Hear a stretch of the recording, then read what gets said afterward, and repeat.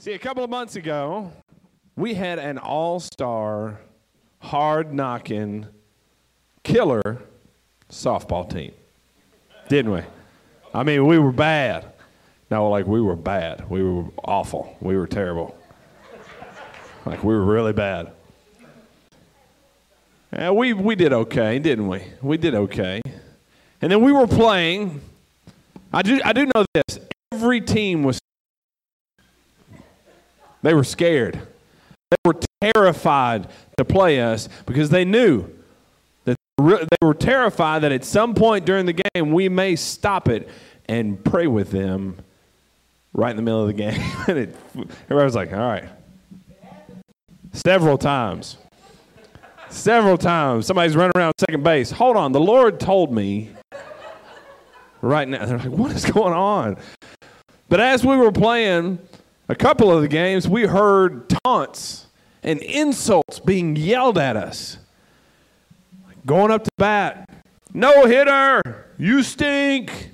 Somebody out in the field, you throw like a girl. I mean, it was awful. And we turned to look to see where all these insults were coming from. And it was our fans that were yelling at us, people that we go to church with. And it didn't make any sense. But you see, we're family, real family at this church. You may have been to some churches before that when you have been there, people are like, bless you, glad you're here, good to see you. But us, when you come in, we're like, what's up, Smelly? You just decided not to try this morning, man. Your hair is all jacked up. What's wrong with you? Glad you're here, though. We're family. We're real family. We're comfortable. We pick at each other. We love each other. But in families, sometimes perception happens and you get hurt. And they don't even know how it happened or why it happened, but it happens. Your real family you're with, right? You pick on them. You joke with them. But sometimes hurt feelings happen. Everybody's going to be faced with this awkward moment this week at some point. And if you're not, you're lying. It's when you get your Thanksgiving dinner together and you're loading up on the mac and cheese and the stuffing. Got your plate ready and it's starting to buckle. And if you're like me, I'll give you a tip, okay? If you're using paper plates, the tip is to grab 2, maybe 3 paper plates so it doesn't buckle, right, under the weight of what you plan on putting on your plate. That's a fat guy tip. You're welcome. But once you get your plate ready, you look at the table and you have to decide, like a high school cafeteria, who am I going to sit next to? And you start thinking in your head, am I going to sit next to Grandma? Or sitting, I don't like him. You start going through these weird things, and it's your family, right? It's your family, things that are old, that should have been done by now, but you don't want to sit next to them because of, I'm here to tell you that a spiritual battle is obviously happening, yes? We've seen evidence of it today. But Jesus always wins. So as somebody falls out from a health complication, another gives his life to Christ. That's how it happens. That's how Jesus works. He can't be beat. There's a spiritual battle happening, but there's another one happening in the realm of perception and what you perceive to be happening. You see, you can take something that is completely true statement, and one person can perceive it in one way and it be an attack from the enemy. And the same true statement can be used to glorify God. You ever had somebody do this to you where they look at you and go, I'm praying for you? Somebody tell you that they're praying for you, and all of a sudden you're just like, man, they're praying for me. That makes me feel good. And then you've had moments where somebody's like, I'm praying for you, and you're like, what you think I need prayer for? Oh, are you praying for me, huh? All right, fine. Same thing. Perception's different. I perceive it as you truly are praying for me because you care for me, or something else. Right? There's a spiritual battle happening in the realm of perception. If everybody would stand with me for the reading of God's word in Luke 18, starting in verse 9. One of my favorite parables. To some who were confident of their own righteousness and looked down on everyone else, Jesus told this parable. 2 men went up to the temple to pray, one a Pharisee and the other a tax collector. The Pharisee stood by himself and prayed, God, I thank you that I am not like other people, robbers, evildoers, adulterers, or even like this tax collector. I fast twice a week and I give a tenth of all I get. But the tax collector stood at a distance. He would not even look up to heaven. He would not even look up to heaven, but beat his breast and said, God, have mercy on me, a sinner. I tell you that this man, rather than the other, went home justified before God. For all those who exalt themselves will be humbled, and those who humble themselves will be exalted. Can somebody say amen? You may be seated. I've seen it. I've preached on this parable before. I've spoken about this parable before. I've referenced this parable. It's one of my favorites. It's powerful. The juxtaposition between a man who's tithing and fasting and doing what he's supposed to against someone who won't even look up to heaven, beating his breast, saying, God, have mercy on me, a sinner. I want to talk about it a little different today. I want to take up for the Pharisee. I know that sounds odd, but the Pharisee would not be given a tenth of what he owed. Or he wouldn't be fasting twice a week. He wouldn't be doing those things. He wouldn't be religious. He wouldn't have that habit. He wouldn't be doing all these things unless he thought that it was the right thing to do. Somewhere, someone had taught him that this is how you honor God. That this is what you will do for God. This is what you do to make sure God loves you. To honor him and glorify him is to do these things. And so that's what he did. Did you know that you could be wrong about something? You could be wrong about something and swear, and I mean swear, that you're right. Did you know that? Took me a while to learn it. I do this thing where some people may do this too, where you're like, oh yeah? Really? Google it. Google it. Check it. And then when you're proven wrong, you're like, whatever. What website is that? It might be wrong. Can't trust Wikipedia. You can be wrong about something and swear that you're right. You could have hurt someone in your family. Not meaning, thinking you did the right thing. You can still be wrong. You could have hurt someone deeply with what you said. And you may have thought it was the truth. You may have thought it was what was needed to be said. But it was wrong. Just like someone else could have hurt you to the bone of who you are. Could have said the one thing that hurts you more than anything or more than anybody. But they didn't do it to hurt you. They did it because they thought they were right. They thought they were right. And so this morning we're speaking grace out over our families today. We're speaking grace out over people and forgiveness out over our families, our relationships, our marriages, our children, our parents. There was a time in my life that I was living in the Northeast, far away from here. And I was so ashamed of who I was and what I was doing that I had no contact with my family. I didn't call home. I didn't tell my mom how I was doing. I didn't do those things. And she was trying to call me and contact me, but I ignored her so she would forget about me. My mom called people that she knew that might know where I was. And she would ask me, have you seen my son? Have you seen my son? And I would ask them to say, tell her you haven't seen me. Because maybe she'll forget. Maybe she'll stop hurting. Of course, I didn't know my mom had already packed bags. How many times my sister had unpacked those bags and told her that she couldn't go looking for me because she was going to go and just wander the streets trying to find her son. I thought I was doing the right thing. In my head, I had rationalized it as I was such a broken person, that I didn't need to involve myself in her life, when really I was just ashamed of who I was. And then when I came home and I ran into my mom, I can't express to you the joy that she had whenever she got to see me, how happy she was that I was back home.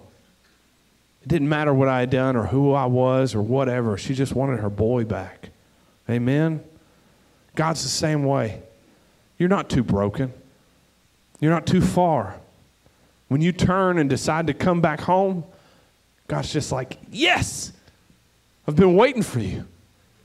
It's all I've wanted was you. Doesn't matter any of that other stuff. I've just wanted you. You see, it's perception. You can perceive yourself as one thing, but the only thing that matters is how God perceives you.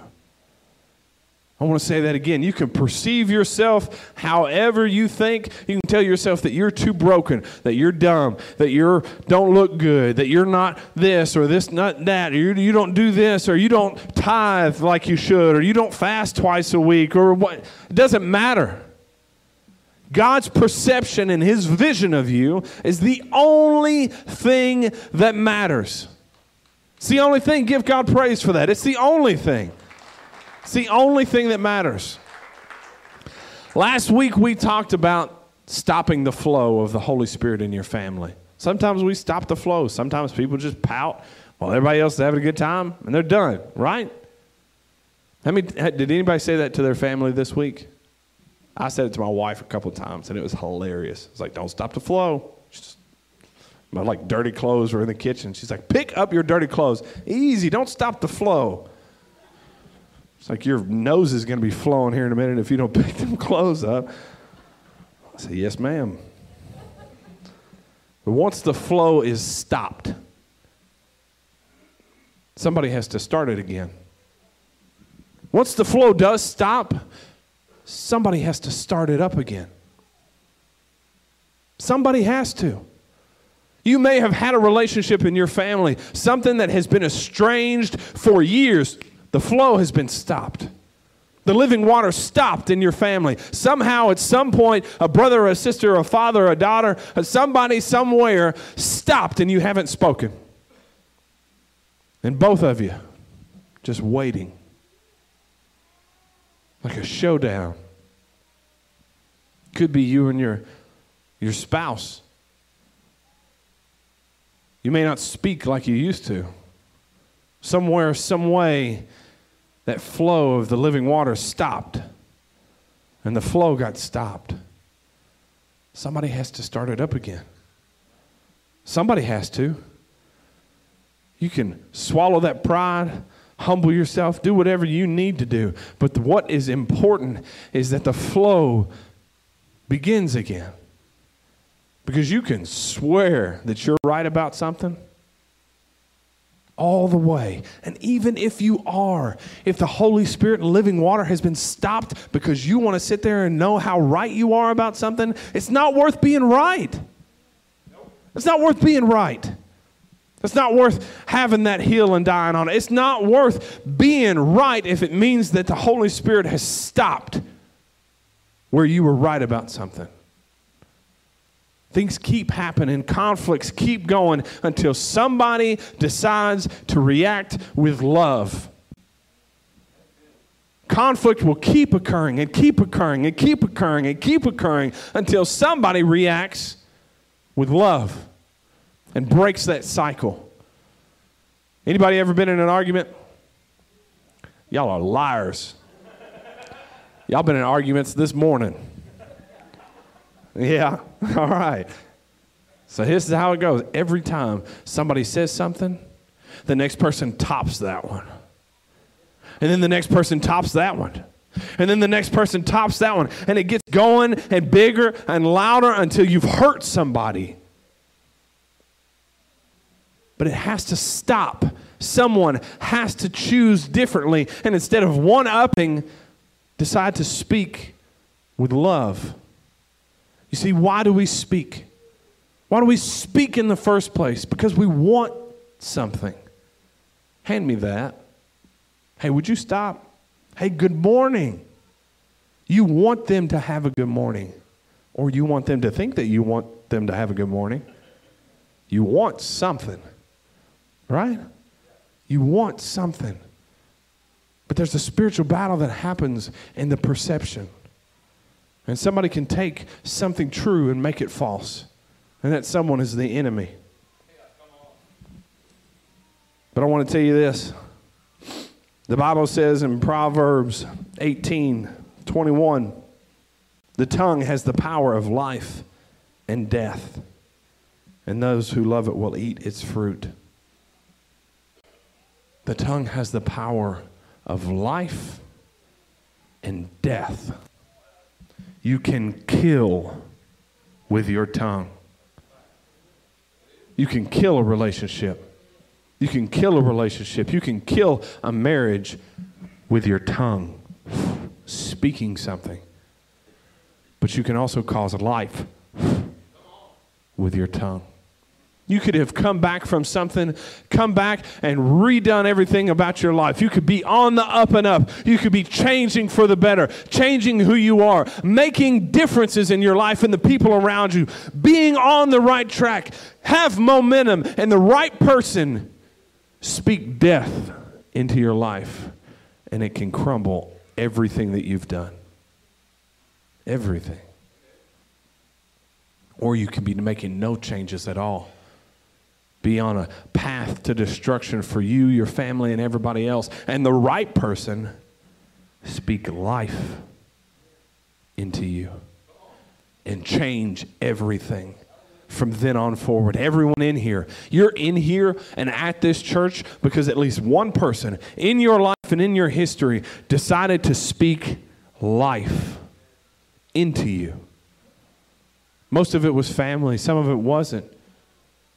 But someone spoke life over your family. Someone spoke life over you. Because you can load a weapon with a word and fire it and kill. Ruin families, ruin relationships, ruin marriages. Or you can decide to speak life and love and Christ over someone. It's real powerful to speak Jesus over somebody. We just saw it. We just saw it. A body of believers taking someone who had no pulse, who was not breathing, and is better speaking. Right? Yes? Amen? God uses that. But why is it that the wounds of our family that we have, right, feel like they never heal? Why is it that we can have a family, we can get over anything. We can get over stuff at work. We can get over friends stuff. We can get over disappointments and things. But why is it that a family's pain, something that happens in our family, never heals? It feels like that wound is just the slowest process of healing ever. It just takes years. And why hasn't this healed yet? It's because we keep picking at it. You keep picking at it. As soon as something's healed and starts to scab over, you just, and another thing. You know what? I never liked the fact that, anyway. And you pick at it, and then you're bleeding again. And you injure yourself because you won't forgive or allow yourself to be forgiven. Picking at that same wound over and over and over again. Did you know that you can be wrong about something and swear that you're right? Swear you're right. I'm going to say this because my wife's not here. I've been wrong like twice in the last 10 years. Just maybe twice. Please don't go get my wife. She'll counteract what I'm saying. It was a problem for me. When we first got together, I'm telling you, I didn't Lord bless me. Well, we were just driving. Thought I should take a right. She said, you need to go straight. I was like, no, I need to take a right. No, you need to go straight. No, I know what I'm talking about. I'm taking a right. Y'all, we ended up not where we were supposed to be. But isn't that how it goes?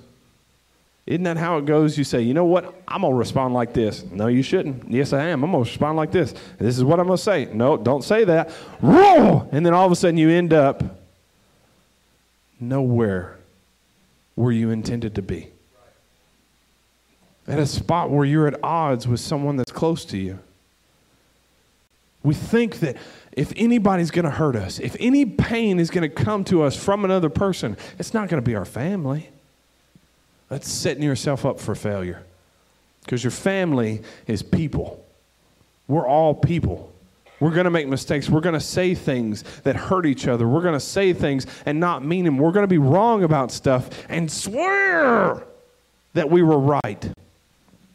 The Pharisee thought he was honoring God. He thought he was honoring God. All right, this is what I'm supposed to do. I'm supposed to do this, this, and this. Is that right?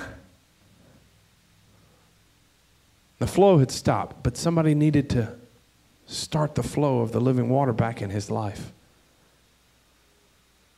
Seeing somebody beating their chest, not even looking up to heaven. That could have been the catalyst to starting the Holy Spirit back up in his life. That's how it works. I wish I knew what happened between the two of them. I wish I knew what happened next. I do.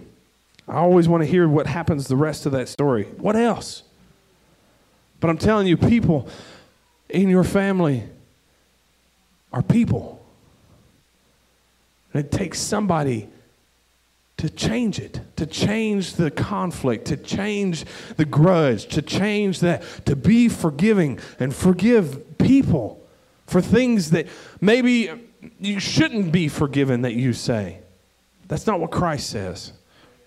I've heard people say this before. I forgave, but I ain't forgot. I forgave, but I ain't forgot. Right? Then you ain't forgave. You haven't forgiven. I forgive you, but I ain't forgetting. I'm still going to hold this thing. That way I may be able to use it against you again at another time. It's not forgiveness. See, Christ's example of forgiveness is forgiveness. When he forgave you, he cast the things he forgave you from as far from the east is from the west. So when you forgive somebody, you better forget too. If not, you're not forgiven. Throw that last scripture up. Colossians 3:13. Bear with each other and forgive one another. If any of you has a grievance against someone, forgive as the Lord forgave you. I want to read that again because I like the very first thing he says. Some things you have to bear, right? Sometimes you have to bear, and with each other is one of them. Sometimes you got to bear your family. Oh, I got to bear with them this afternoon. Hallelujah. Bear with each other. And forgive one another. If any of you has a grievance against someone, forgive as the Lord forgave you. You see, somebody has to start that flow back up. And I may be the only one that's had to deal with this, but I'll tell you all right now, I'll be transparent. Sometimes with family stuff, birthday stuff, Thanksgiving, you got to wonder who you can invite to certain things. Because this person may have a problem with this person. And you're scared. I don't want them to be upset if this person... But somebody has to start the flow back. Somebody has to say, I love you and I love you. And you're both welcome in my home, just like the Lord is welcoming both of you. Somebody has to change it. Somebody has to be that catalyst and be the difference maker and be a way maker for somebody to get to Jesus. Some of the people that you lead to Christ will blow you away. Blow you away some of the things that you've gotten to do through Christ. Some of the times that you've got to speak about what the Lord has done in your life to certain people. There's been relationships that I've had with people that I never thought would be fixed or better or anything, that through the power of the Holy Spirit have been lifted up, strengthened, and knitted together, and now minister to them and them minister to me. Because of God. He does that. He does those things. He makes something new. Doesn't matter how broken it is. It's not past repair. Our God takes beauty from ashes. Our God takes things that were broken and makes them new. I said this last week at the revival, but a grape has to be crushed for the wine to come out, right? An olive has to be pressed for the oil to come out. The herbs and the medicines have to be ground up for them to have medicinal properties. You have to die to be made new. Christ had to die so that he could rise. I'm thankful for a lot of things. I'm thankful for a lot of things that God has done in my life, but I'm thankful for some things that he hasn't done. I'm thankful that God has not said yes to every one of my prayers. I'm thankful that God said, no, your will, not my will. I'm thankful that he didn't send a legion of angels to protect him. I'm thankful that he didn't get himself down off that cross. And I'm thankful that he didn't stay in the tomb, but that he lives. Give God praise for that.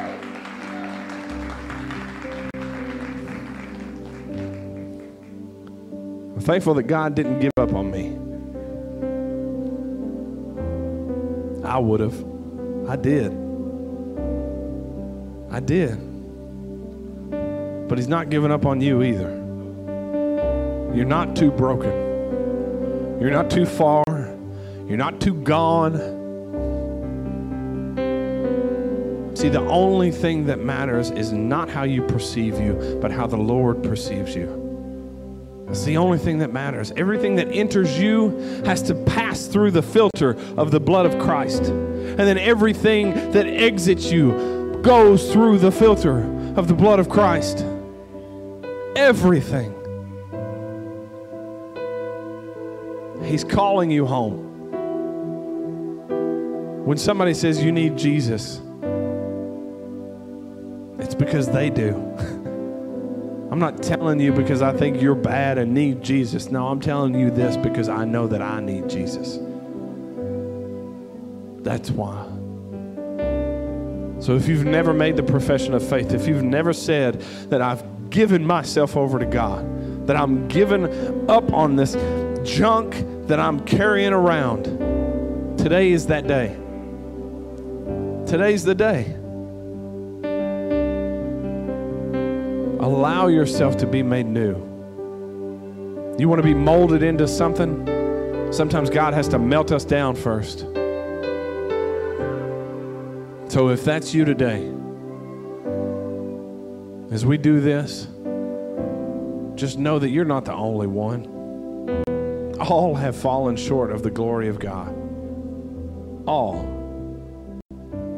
He that knew no sin, Jesus, became sin so that we could share in the righteousness of God. If that's not love, I don't know what is. If that's not love, I don't know what is.